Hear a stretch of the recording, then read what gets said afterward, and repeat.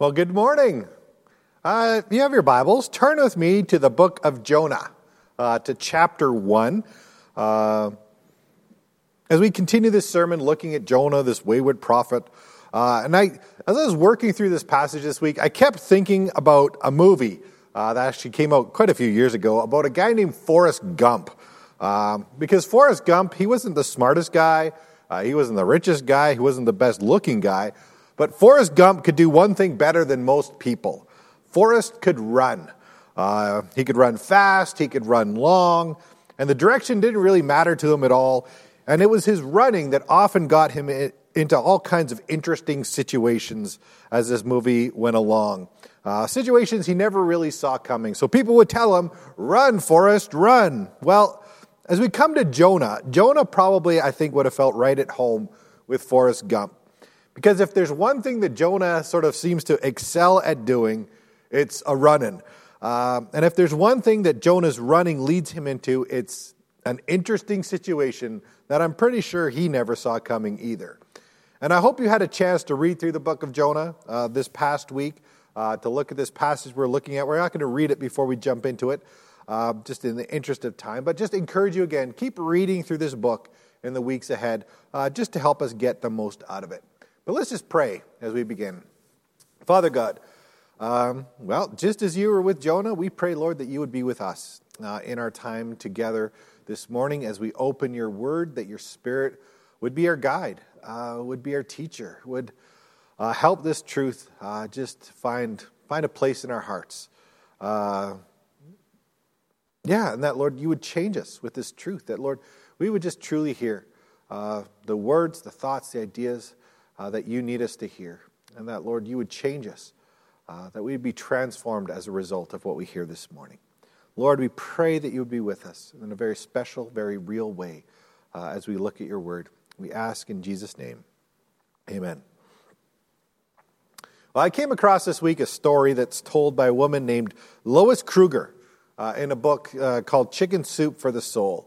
And she writes about this. She says, "On a very hectic day when my husband and I were busy going in 100 different directions, our 4.5-year-old son, Justin, had to be reprimanded for getting into some mischief. And after several attempts, my husband, George, finally just told him to stand in the corner. And he's very quiet, but you could tell he wasn't very happy about it. Finally, after a few minutes, he finally just said, 'I'm going to run away from home.' And my first reaction was surprise. 'You are?' But as I turned and looked at him, he looked like an angel, so small, so innocent, with his face so sad. And my heart felt his pain. And I remembered a moment in my own childhood when I spoke those words and how unloved and lonely I felt. So I had an idea. I said, 'Okay, Justin, you can run away from home.' And I just tenderly whispered to him those words as I started packing out his clothes. 'Well, we're going to need your PJs and we're going to need your coat.' And Justin looked at his mom and said, 'Mama, what are you doing?' And she said, 'Well, I'm helping you pack for your trip.' But then I went on. As I went into my own room, I started packing my own clothes. We're going to need my coat, and we're going to need my nightgown. And I placed all those things into a bag and then placed all of our things at the front door. And I said to my son, 'Okay, Justin, are you sure you want to run away from home?' He said, 'Yes, but where are you going?' And that's when I told him, 'Well, if you're going to run away from home, then Mama's going to go with you because I would never want you to be alone. I love you too much, Justin, to let you run away all by yourself.' And I actually think that story is a pretty good explanation of what's happening in this passage in the book of Jonah that we're looking at this morning. Because just as this woman, Lois, watched her son decide to run away from home, God was watching this wayward prophet of his named Jonah trying to run away, trying to flee. But you know what? Jonah's not going to get very far before he learns that God's not going to let him run away all by himself. And that's actually where we pick up the story from last week. Last week we looked at verses 1 to 3, and I want you to hear them again. Beginning in verse 1, it says, "Now the word of the Lord came to Jonah, the son of Amittai, saying, 'Arise, Go to Nineveh, that great city, and call out against it, for their evil has come up before me. But Jonah rose to flee to Tarshish from the presence of the Lord. He went down to Joppa and found a ship going to Tarshish. So he paid the fare and went down into it to go with them to Tarshish, away from the presence of the Lord. So in summary of those verses, God tells Jonah, you need to go to Nineveh to proclaim this message that I have for them. And it's a firm, unequivocal, undeniable, inescapable call of God. Go directly to Nineveh. Don't second guess it. Don't hesitate about it. Do not pass go. Do not collect $200. Just go. And it's almost as if verses 1 and 2 of this passage are saying, on your marks, get set. And when we get to verse 3, it becomes all go, all going. And as I read this verse, if Jonah was a cartoon, when Jonah runs, there would be like a little Jonah-shaped cloud of dust left where he was standing, like the Roadrunner when he takes off running. I mean, Jonah he's just gone, and he's running just as fast as his feet are going to carry him. Even in his own words, in Jonah chapter 4, verse 2, he says he made haste to flee. But here's the thing, because when we finally catch up to Jonah, we find that he's actually running in the completely wrong direction. He's not running to God, he's running away from him. Because Jonah, as we heard last time, he didn't want to go to Nineveh. And maybe his thinking on the matter went a little something like this. He said, God, not a chance. There's no way I am going to travel 500 miles across a hot, dusty desert just to save those rotten people. I mean, they're mean, they're cruel, they're not even Jewish. So I don't really even care about their salvation. You know what? To be honest, God, I'm going to tell you, when I get to heaven, I really actually don't want to see those kind of people there. So instead of obeying, Jonah decides he's going to run. And the place that he chooses to run to, we are told, is a place called Tarshish. And rest assured, if you were alive at that time, Tarshish probably would have been your first choice of destinations as well. Because Tarshish is everything that Nineveh wasn't. Nineveh was to the east. Tarshish was pretty close to the farthest point west known to mankind at that time. Nineveh was a desert. Tarshish was a tropical beachfront paradise. Nineveh was a place that was rough and cruel and crude. Tarshish was seen as a place of culture and art and sophistication and trade. Nineveh conquered and killed their enemies. Tarshish was a place that was civil. It was diplomatic. Nineveh meant Jonah would be preaching to a hostile crowd. Tarshish meant he'd be sipping a cool drink by a pool. Nineveh held the promise of death. Tarshish held the promise of excitement and adventure. In fact, I think through the years, in the minds of many Jewish people, Tarshish kind of developed this reputation as kind of a fairy tale wonderland. It was this mysterious kingdom far, far away. In fact, during the reign of King Solomon, we're told in 1 Kings chapter 10, verses 22 and 23, it talks about Tarshish like this. It says, "For the king had a fleet of ships of Tarshish at sea with the fleet of Hiram. Once every 3 years, the fleet of ships of Tarshish used to come bringing gold, silver, ivory, apes, and peacocks. Thus King Solomon excelled all the kings of the earth in riches and wisdom." When you hear about Tarshish, there's all kinds of fancy animals, all kinds of rich goods. It was this exotic land of luxury and wealth. What's not to love about that? So I think Jonah kind of thinks to himself, if I can't actually stay in the promised land, this Tarshish place that I've heard of must be the next best thing. So Jonah heads to the docks, and he finds a boat setting sail in that direction, and he pays his fare. And just a quick note here, this would not have been a cheap ticket for a trip to Tarshish. Jonah's not just, cashing in a couple of air miles or redeeming a coupon. Or he's not sailing standby kind of thing. The Bible actually here implies that Jonah actually pays cash. So it's not a barter, it's not sort of a trade of goods. It's not do some work, earn your keep kind of thing. This is cash on the barrelhead. And that tells us that Jonah was either really well off financially, that he had this kind of money standing around, or else it tells us that Jonah was actually probably packing it all in to make this trip. He may have had to sell off all of his worldly goods and possessions just to pay his way, which meant that for Jonah, this was probably in his mind a one-way ticket. Jonah's not planning to be back in Israel anytime soon. But it's here we also learn that God is not going to let Jonah run away from home all alone.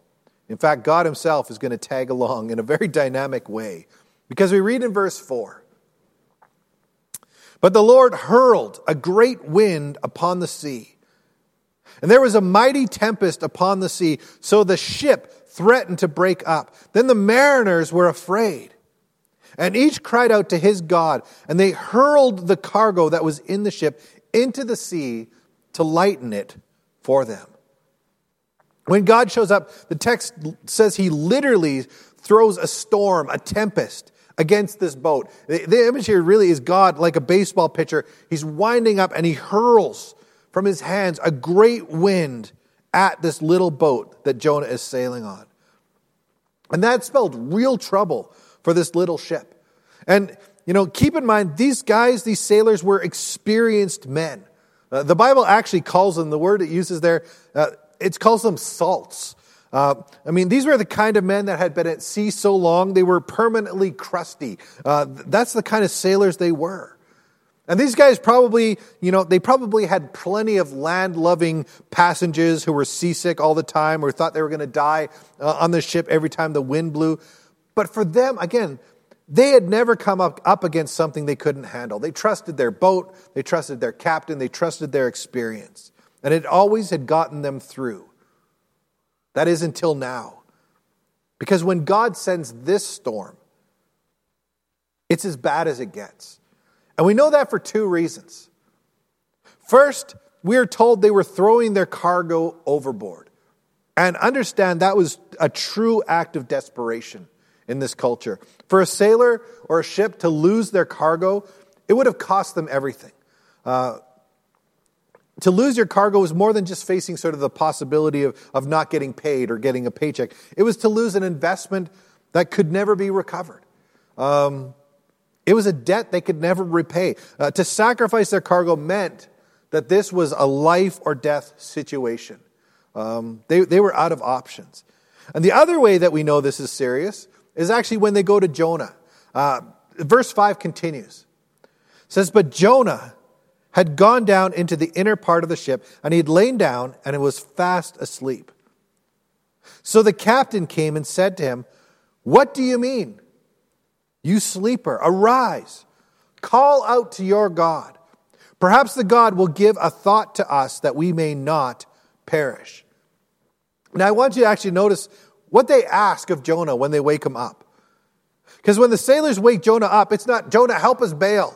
It's not, man the oars, help us row, help us steer, get the sails down, do something to help. That's not what they ask. What they ask is, "Jonah, get up and pray." Because there was nothing left for the sailors to do, nothing left for them to try that they could save themselves. They had done everything they knew how. This was a situation where they had nothing humanly possible left for them to hope in, that they were going to survive. The only hope left was that God would intervene. Nothing else was going to save them. What they needed was a miracle. And it's here, as Jonah's sort of shaking off his sleep, that he discovers you can't outrun God. And verse 7 continues, it says, "And they said to one another, 'Come, let us cast lots, that we may know on whose account this evil has come upon us.' So they cast lots, and the lot fell on Jonah. And they said to him, 'Tell us on whose account this evil has come upon us. What's your occupation? Where do you come from? What is your country? And of what people are you?'" So these sailors, being a superstitious group of men, they want to know which of them may have angered the gods so greatly that they would have sent a storm like this, one that they were experiencing upon them. So they cast lots, which is really kind of like flipping a coin. It's not overly informative, but if you need to choose between two choices, it'll do, this or that. And to be clear here, the Bible's not telling us here that this was a good or even a recommended way to make a decision in your life. God chose to, in this situation, to use the casting of lots to expose Jonah, but please don't see this as any way to make important choices in your own life. But what happens is, in the end, Jonah's secret is out.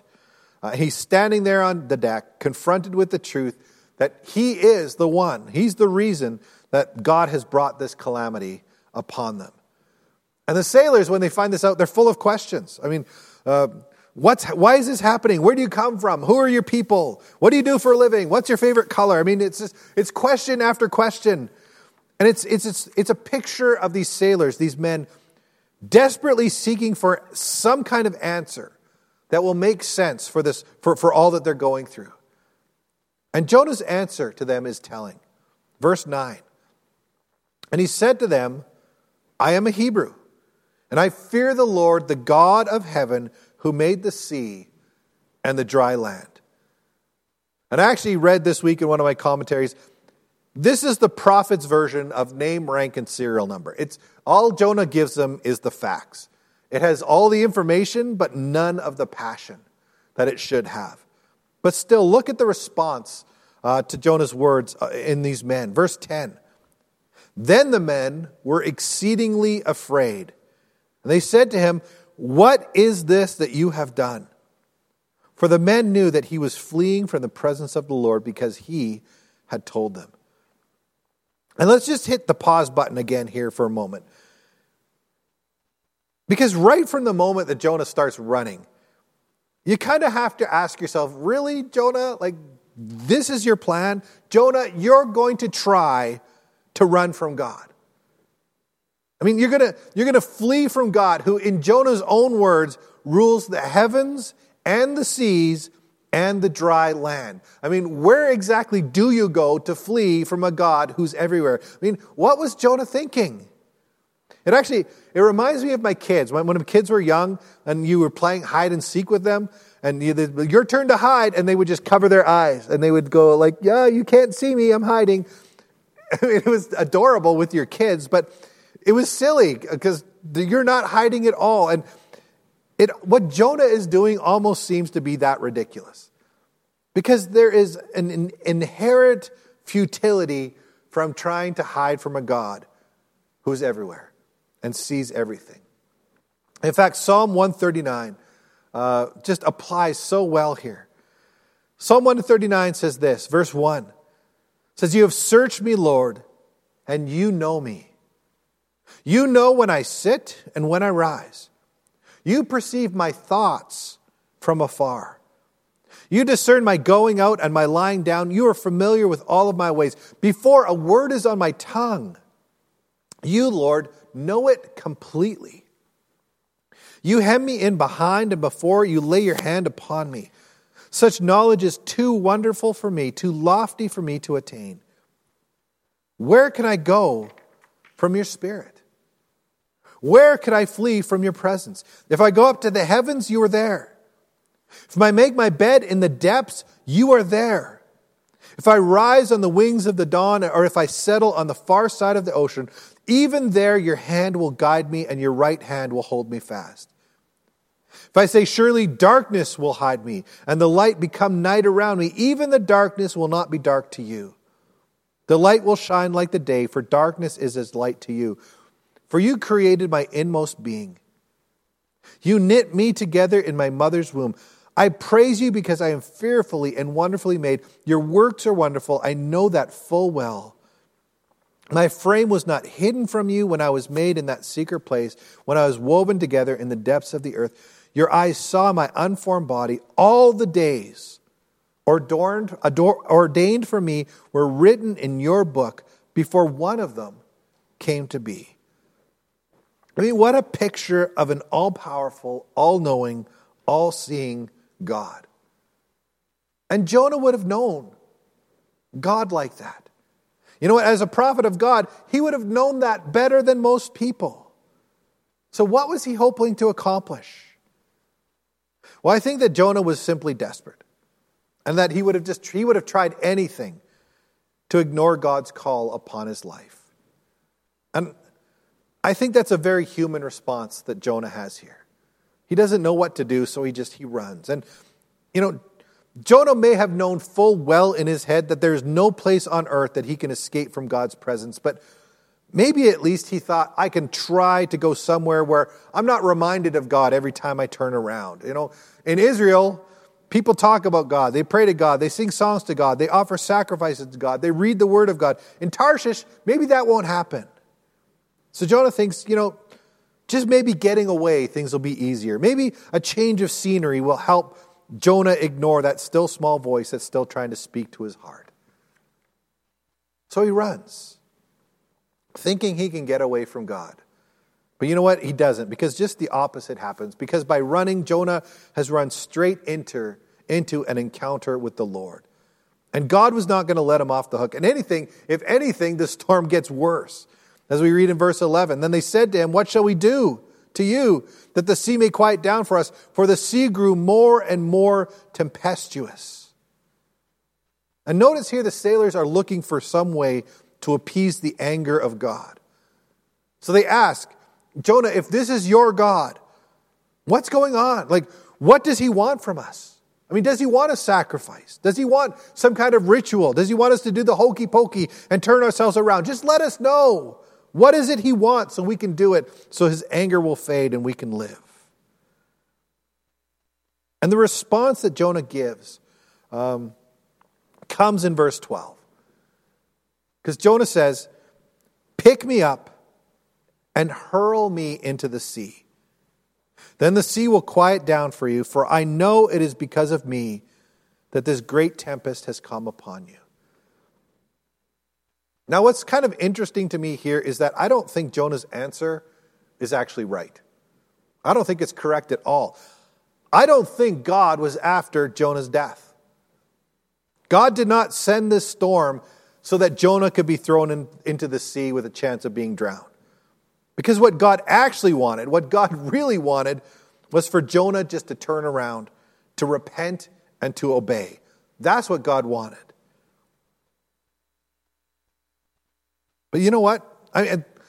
Jonah knew God wasn't interested in more rituals or sacrifices or ceremonies. Jonah knew God wanted Jonah to surrender. And yet even still, here's the thing. I don't think that Jonah was ready to do that in his heart yet. I don't see Jonah's offer to these sailors as being sort of a noble gesture. It's not, it's not Jonah saying to the Savior, take me, throw me into the sea and save yourselves. Because what I think Jonah is saying with these words is he's saying, I am still looking for a way to avoid doing what God wants me to do. And you know what? Throwing me into the sea and having me drown and be dead, that might just do it. Because you know what? If Jonah's dead, he figures there's a pretty good chance he still doesn't have to go to Nineveh. And for him in his mind, death was still preferable in his mind than it was to obey the word of God. Jonah is still, but even by being thrown into the sea, he's still looking for a way to run from what God is calling him to do. But even then, the sailors don't want his blood on their hands. So they do everything that they can think of to try to save his life, even to no avail. As we read in verse 13, it says, nevertheless, the men rowed hard to get back to dry land, but they could not, for the sea grew more and more tempestuous around them. Therefore, they called out to the Lord, O Lord, let us not perish for this man's life, and lay not on us innocent blood, for you, O Lord, have done as it pleased you. So they picked up Jonah and hurled him into the sea, and the sea ceased its ragings. Now, can you imagine that moment and what the sailors were thinking when they throw Jonah over the side of their boat, and as he hits the surface of the water, suddenly the storm ceases. The waters go from chaos to calm instantly. It would have been eerie and probably terrifying, because those sailors knew beyond a doubt that this was no natural occurrence. This was creation itself responding to the command of its creator. And that is why we read that in the quiet of that boat, the men who are left behind on deck worship the Lord. Verse 16 says, "Then the men feared the Lord exceedingly. They offered a sacrifice to the Lord, and they made vows." And I think these sailors learned a very powerful lesson about an all-powerful God that day. And their lives were probably changed forever as a result. But what about Jonah? Well, this certainly is not the end of his story either, but I'll just leave you with this little teaser in verse 17 that says, "And the Lord appointed a great fish to swallow up Jonah, and Jonah was in the belly of the fish 3 days and 3 nights." But we're going to talk more about that next time. But for now, as we close, I just want to give you a couple of thoughts, a couple of lessons that I think we can learn and apply to our lives. Just the take-home lessons, even though you're already at home. Take-home lessons about Jonah from our passage this morning. And I have 4 of them for you. Lesson number 1, I think what we can learn from this passage is that there's more than one way to try to run and hide from God. We kind of laugh at Jonah for trying to take a boat to outrun God, but you know what? In our own lives, we can do things that are just as silly when we try to run and hide.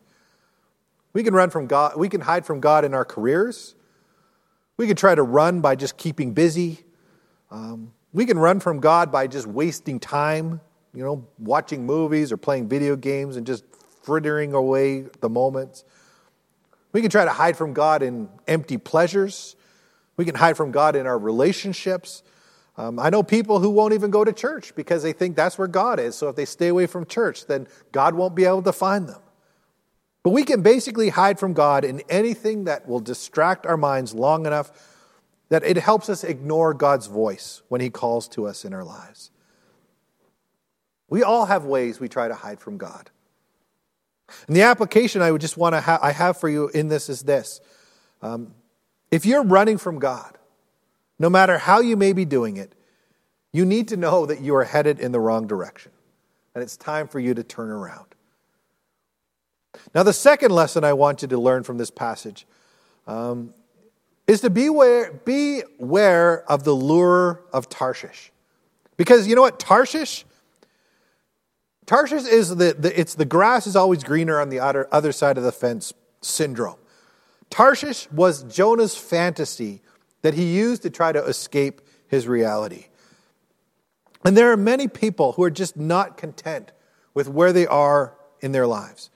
Maybe they're single and they have this dream to be married. And it's just like, I can't be happy because I'm single because I have this dream and it's bigger than maybe they're married and their dream is that their spouse would be someone else. Maybe they have a job they hate and they wish for a career they always dreamed about. Maybe it's as simple as a person wishing they were taller or smarter or more beautiful. We all have dreams that haven't come through.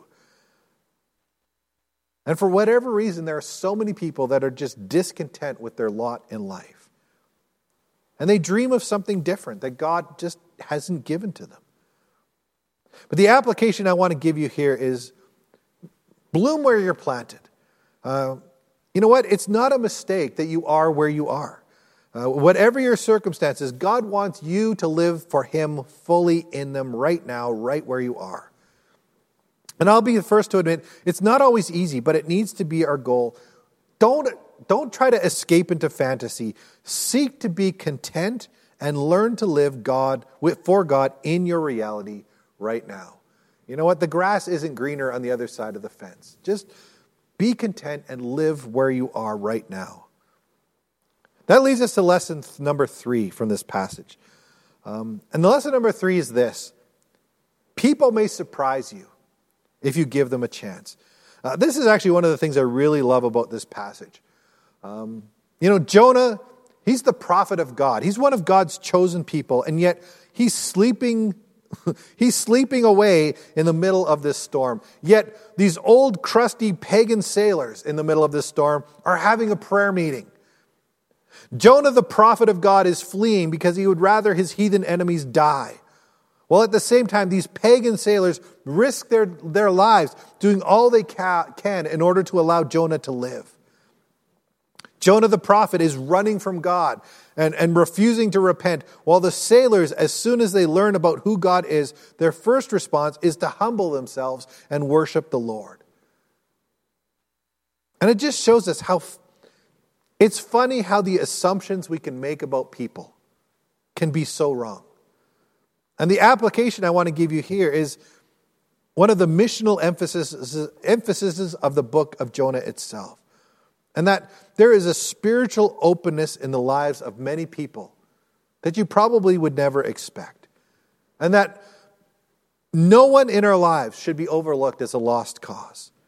No one should be looked at as a person where God could not work if God chooses to go to work. Just don't make assumptions. Let people surprise you in the way that they respond to the Lord. Which leads us to the final lesson I want to give you this morning. And that's simply this: God is still calling people to obedience and surrender in their lives. And sometimes that is still a very scary thing. You know, He may be calling you to make a change in your behavior and live in a way that's more honoring to Him. He may be calling you to serve and use your strength and your talents to help build His kingdom. He may be calling you to take opportunities to share your faith with the people in your life. He may be calling you to finally just be that person to finally accept His free gift of salvation. He may be calling you to draw closer to Him and walk with Him. You know what? I can't know what God is calling you to do in your life and what He's trying to say to you this morning or what you're wrestling with.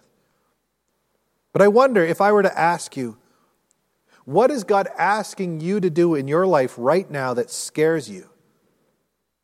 I know that some of you are going to have an answer. And I'm going to tell you this: God's not going to give up on you. Even if you ignore that thing. You know, He's not going to cut you off as a lost cause either. You know, what's interesting to me about the book of Jonah is that God could have just cut Jonah loose. There were thousands of other people in Israel who would have obeyed His call, no questions asked. But God, in the book of Jonah, God wants to do a work in the life of Jonah as much as He wants to do a work in the city of Nineveh. God doesn't give up on Jonah either.